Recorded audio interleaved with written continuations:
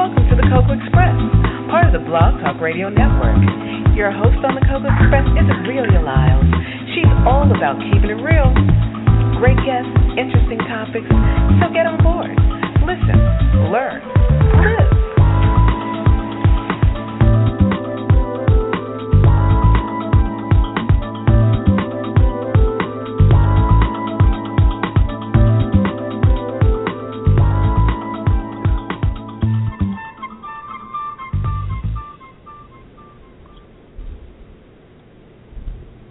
Hey, everybody. It's Wednesday, May 27, 2015. And if you're a fan of the Cocoa Express Show Network, you know that the last Wednesday of every month is Real Estate Straight Talk with Sharon and Joe. So sit back, relax, learn, and enjoy.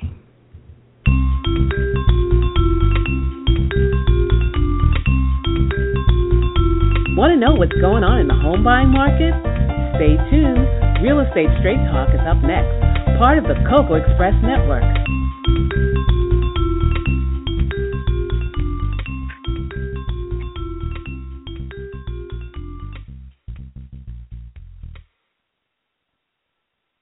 Hello and good evening, everybody. This is Sharon and Joe. We want to welcome everyone. We want to welcome everyone back to Real Estate Straight Talk. As we wrap up last month, landlord-tenant relationships, and this week we want to take another direction and talk a little bit about some of the hot topics that Joe and I have been dealing with in the month of May. And Joe, what are some of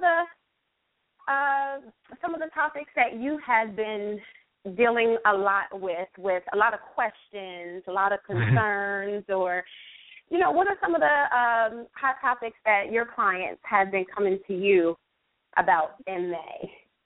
Well, a lot of people have been asking about financing, and so that's one thing I wanted to really touch on. A lot of people, and we've kind of talked about this in the past, a lot of people want to get involved into real estate and real estate investing, and they're just like, where do I get the money from? How do I do it? So I just had an interesting settlement recently where, and it was an investment property, a rental property, where the guy selling the house, and he knew what it was. It was a rental property, and it wasn't, a easy to finance from a bank's perspective property.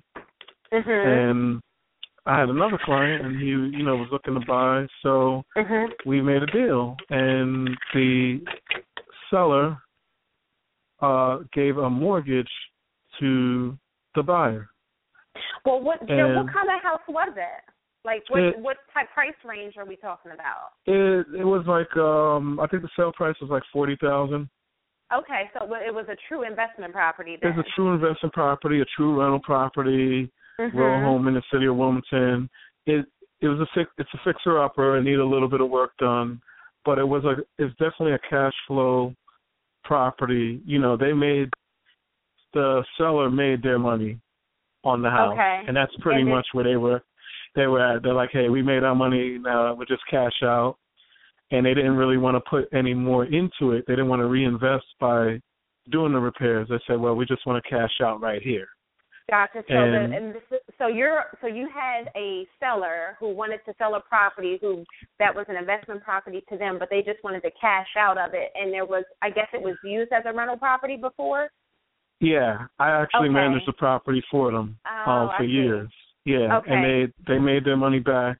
It was a good experience, but they really didn't want. It wasn't like a long-term thing they wanted to stay in. It was just kind of a quick hit, and it worked. It was successful, and so they're like, hey, we just want to cash out. We just want to get rid of it, so to speak, so to liquidate it basically. Okay, so they owned it outright. Yeah, they bought it in cash when they paid for it. And it was like, hey, obviously to liquidate something like that, you want to price it right. But then in that price range, even 40,000, great deal, but someone would have to have 40,000 in cash. Right. Again, not many banks would consider financing that. That's true. A rental property like that, especially if it wasn't, if it was a fixer-upper. Right. So again, we use our brains, and we came up with a way for them to make more money, because now they basically have given a mortgage to the buyer, and with a little interest rate on it. So and he made a nice cash deposit down. He didn't buy it in cash, but he made a nice deposit down. And it's a win-win situation. He's fixing it up now as we speak, and he'll rent it out, and the mortgage payment is low enough that he'll rent it and still have money for himself, but his rent will the rent income would pay them, and everybody wins. It's a short-term deal.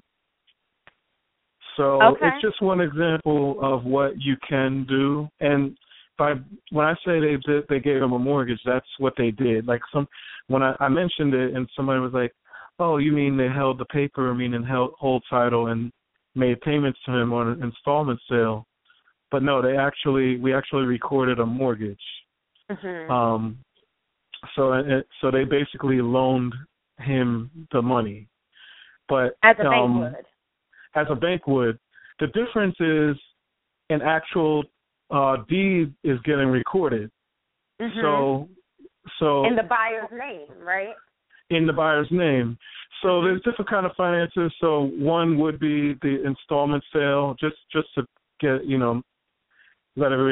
explain it to everyone. So in an installment sale, if I were the seller and I sold you the house, it would still be my house, basically, but you would be making payments to me in installments, and once you made your final payment, then it would be yours because you paid it up. And just to break from that, and you can go ahead and explain the other options as well. That sounds like a rent to own. When people say rent to own, would you consider that the same?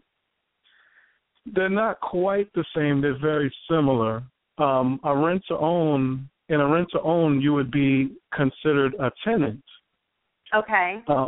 So you would still, the owner would still have responsibilities as a landlord to the tenant. The tenant would be a buyer, but they would also be a tenant. And usually the way rent to owns work is you would be a tenant for a number of years while you're gathering your finances. Okay, so it's kind of a way. Sorry, I didn't mean to cut you off. I was saying it's kind of a way for you to as a buyer, say you see a house you really want, you're like, well, I can't buy it right now, but I'll rent it, and kind of lock myself in to a contract with the owner, seller, landlord, with the understanding that as I get my finances together, I have the first crack at buying it. Yeah. Okay, so it kind of sounds like it has some similarities, but the difference is just what you said. The rent-to-own is you, the buyer, also residing in the home and making installment sales depending on the terms, yet the installment sale is you literally as a borrower and making payments in an installment to the person lending you the money. Almost like layaway at a store. So if you put something on layaway, you would not own that thing, even though you're making payments on it, until it's fully paid off. Correct. Okay. The difference is you actually get use of it. You would actually get to use the thing, in the house. And it's an option. Yeah. Okay. That's a great example. But in this case, we didn't do either one of those things. We actually recorded a mortgage. So the buyer actually got the deed. He got title. We did a settlement. So it is legally the buyer's house now, but instead of having to pay a mortgage payment to the bank, he actually is going to be paying it to the seller. Mhm. And a lot of people don't realize that you can act as a bank.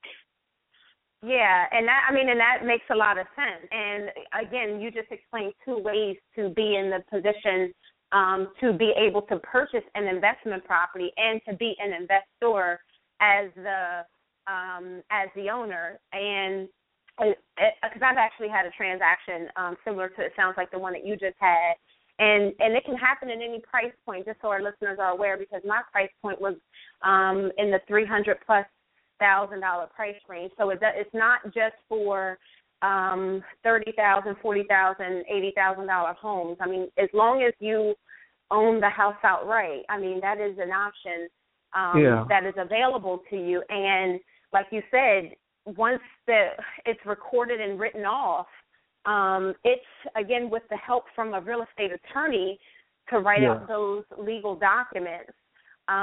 You're literally, it's not you paying a WSFS or a PNC Bank or a TD Bank, but it's you literally paying the owner your mortgage payments on a monthly basis. And if you default, Joe, what happens when you default?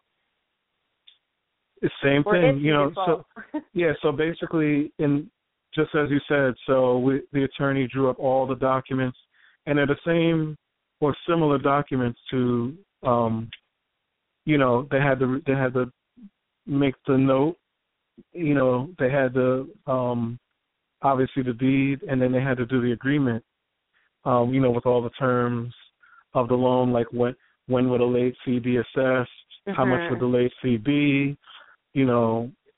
how much money is going to be held in escrow, basically all of the same documents that a bank, a mortgage company would record.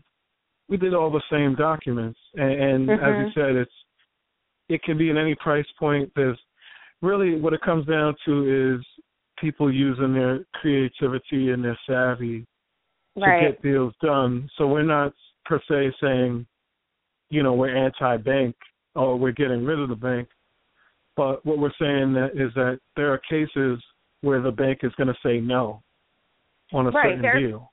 Yeah, there are most transactions of bank, and I don't know this 100%, but I know there are most case scenarios where a bank won't finance a $40,000 mortgage. Most banks won't. They don't like so to. You do, on a deal like that. Yeah, even there are some houses that are for sale for $15,000 to $25,000. I mean, there are most big banks that won't do that. I mean, there are different types of loan options that they have in order for you to do that. But I mean, again, like you said, it takes some creativity to, if you don't have the cash right out, to be able to pay either in installments or to get a mortgage on something like that. Yeah. Yeah. So that's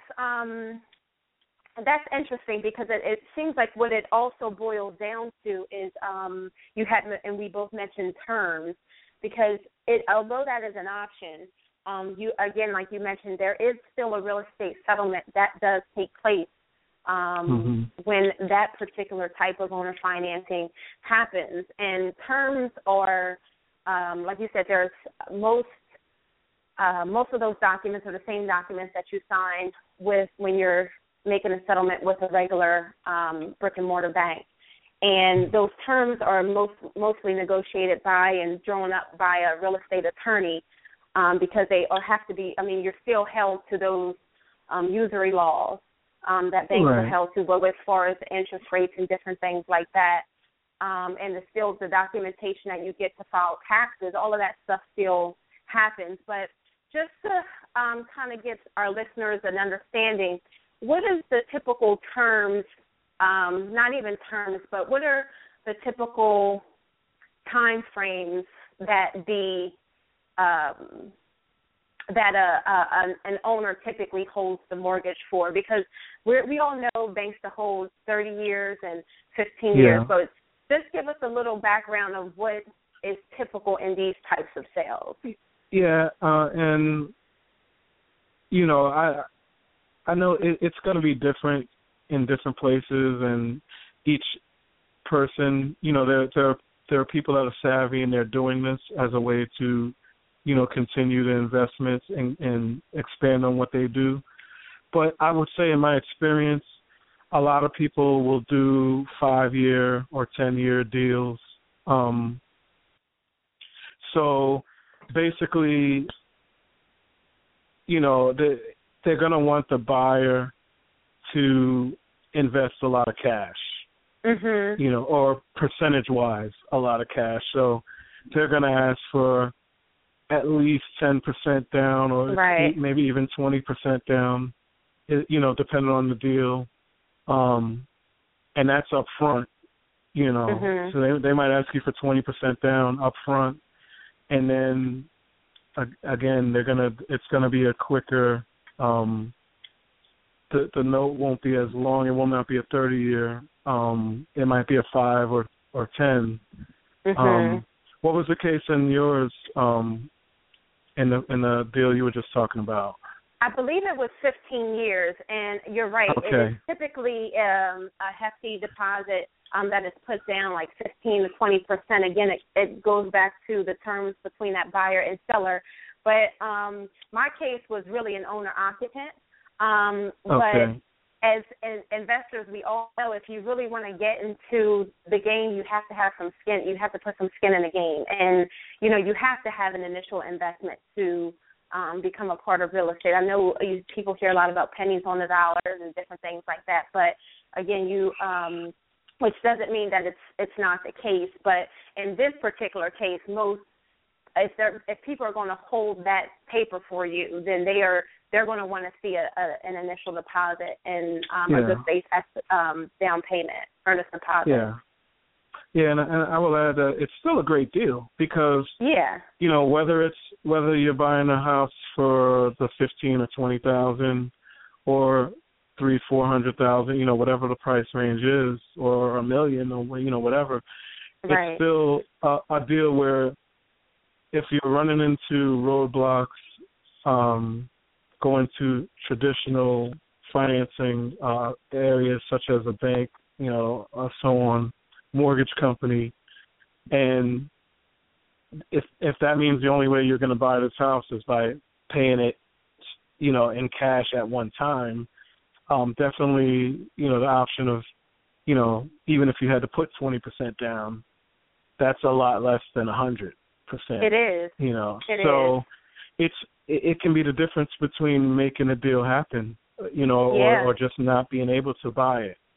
Yeah. So, and I mean, we bring these things up, just to let the listeners know there's always something you can do, So it's not to sit there going, oh, no, I cannot invest. I can't buy this property. There's always a deal that can be made. And even, we're throwing out numbers and percentages, but at the end of the day, it really is an agreement between the two parties. That's very true. So you do have the attorney who's there drawing the papers up, but as you pointed out, his main concern is that you follow the laws. But as long as you're following the laws, there's a lot of room to do whatever. I mean, it could, they could say you only have to put 5% down, or whatever. I mean, they're going to do what makes sense. At the end of the day, you're going to do what makes sense to you.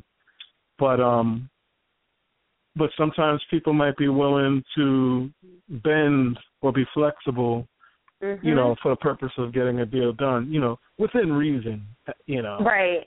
At the end of the day, everyone's trying to succeed, so they're not going to give something away to you.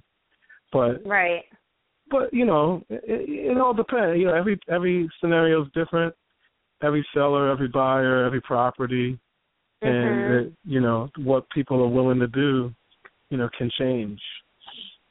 Yeah, I would have to agree. And it's funny, and we talked about it before. You just mentioned it again, and I'm just going to touch on it again. I know we're running out of time, but I know one of the other main things that have came up to me a lot is it seems like I have been getting a lot of interest in tenants have been contacting me a lot for rental properties.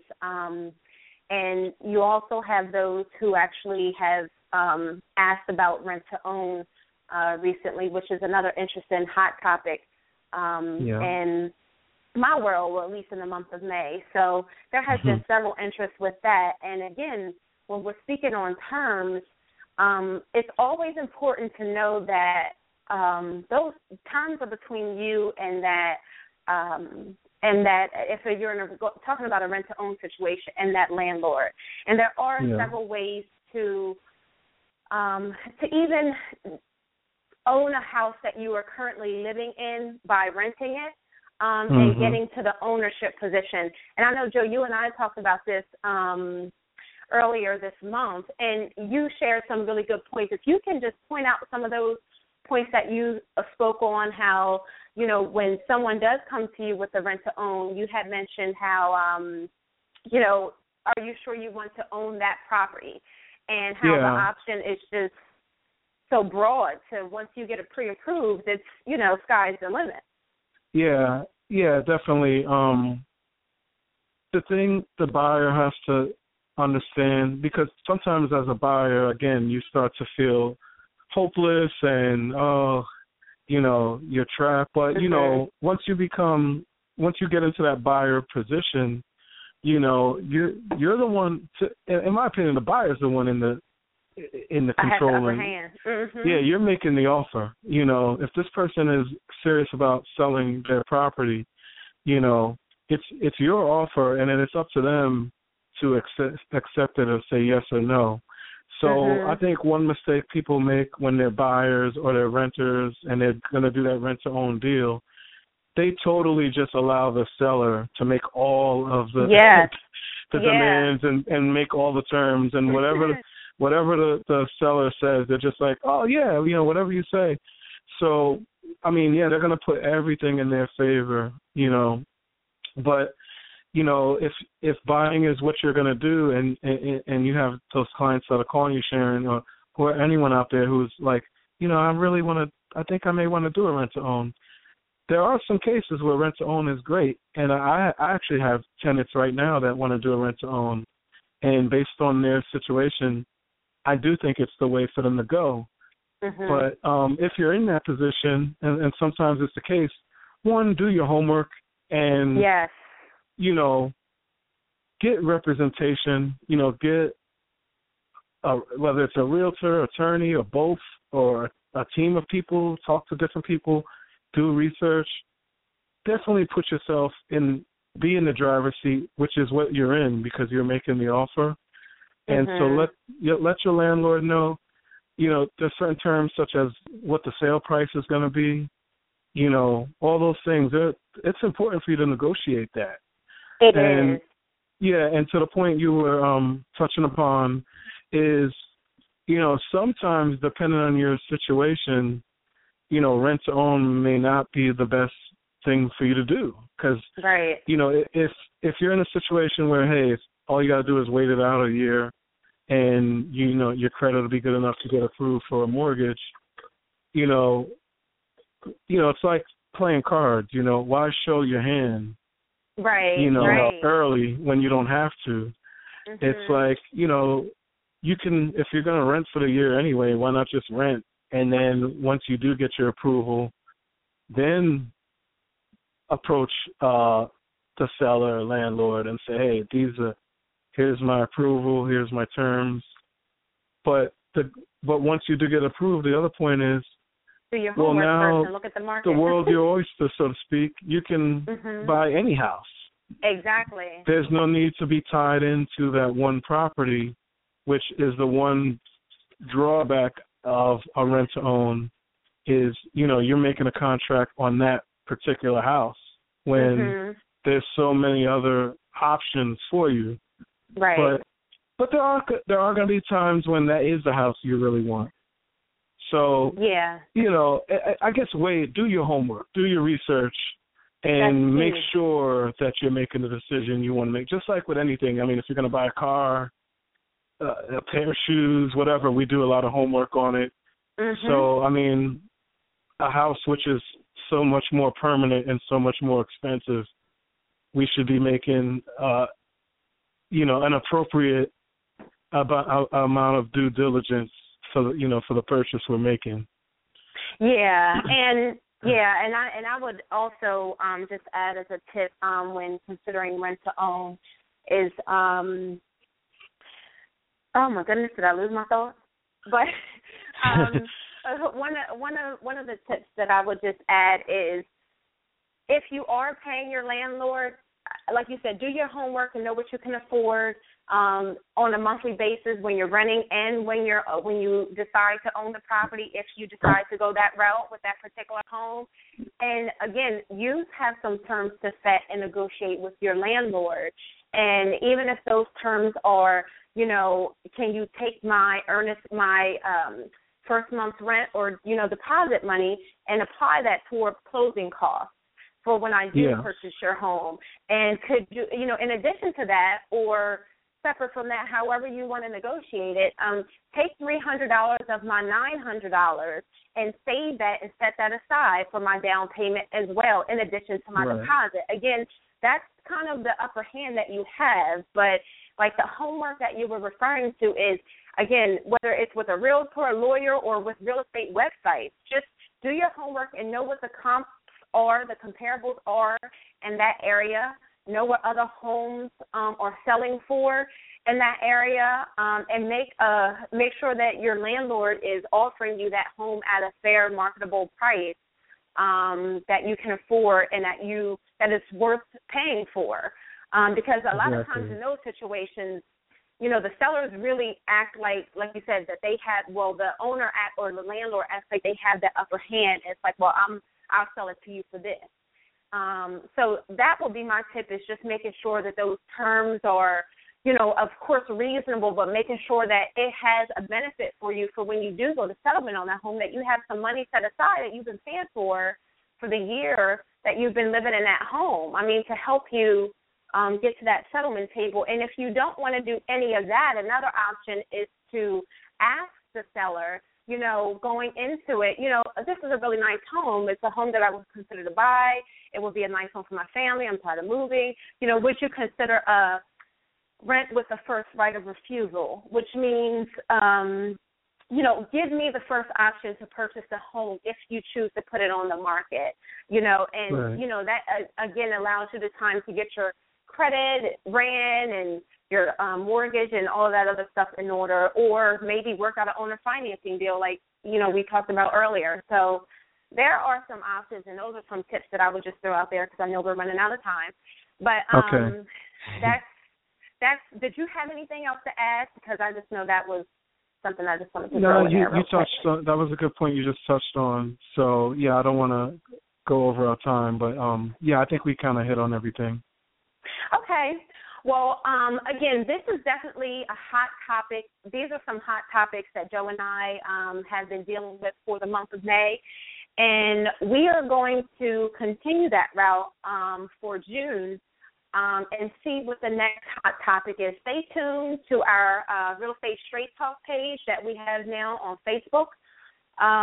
Again, based on your questions and your interests and topics, stay tuned for what's coming in June, what's happening around that time frame. Joe, did you have anything to add before we close? Okay. As you pointed out, we have the Real Estate Straight Talk Facebook group. Join and come on there, and it's an open dialogue and conversation with us and others in the community.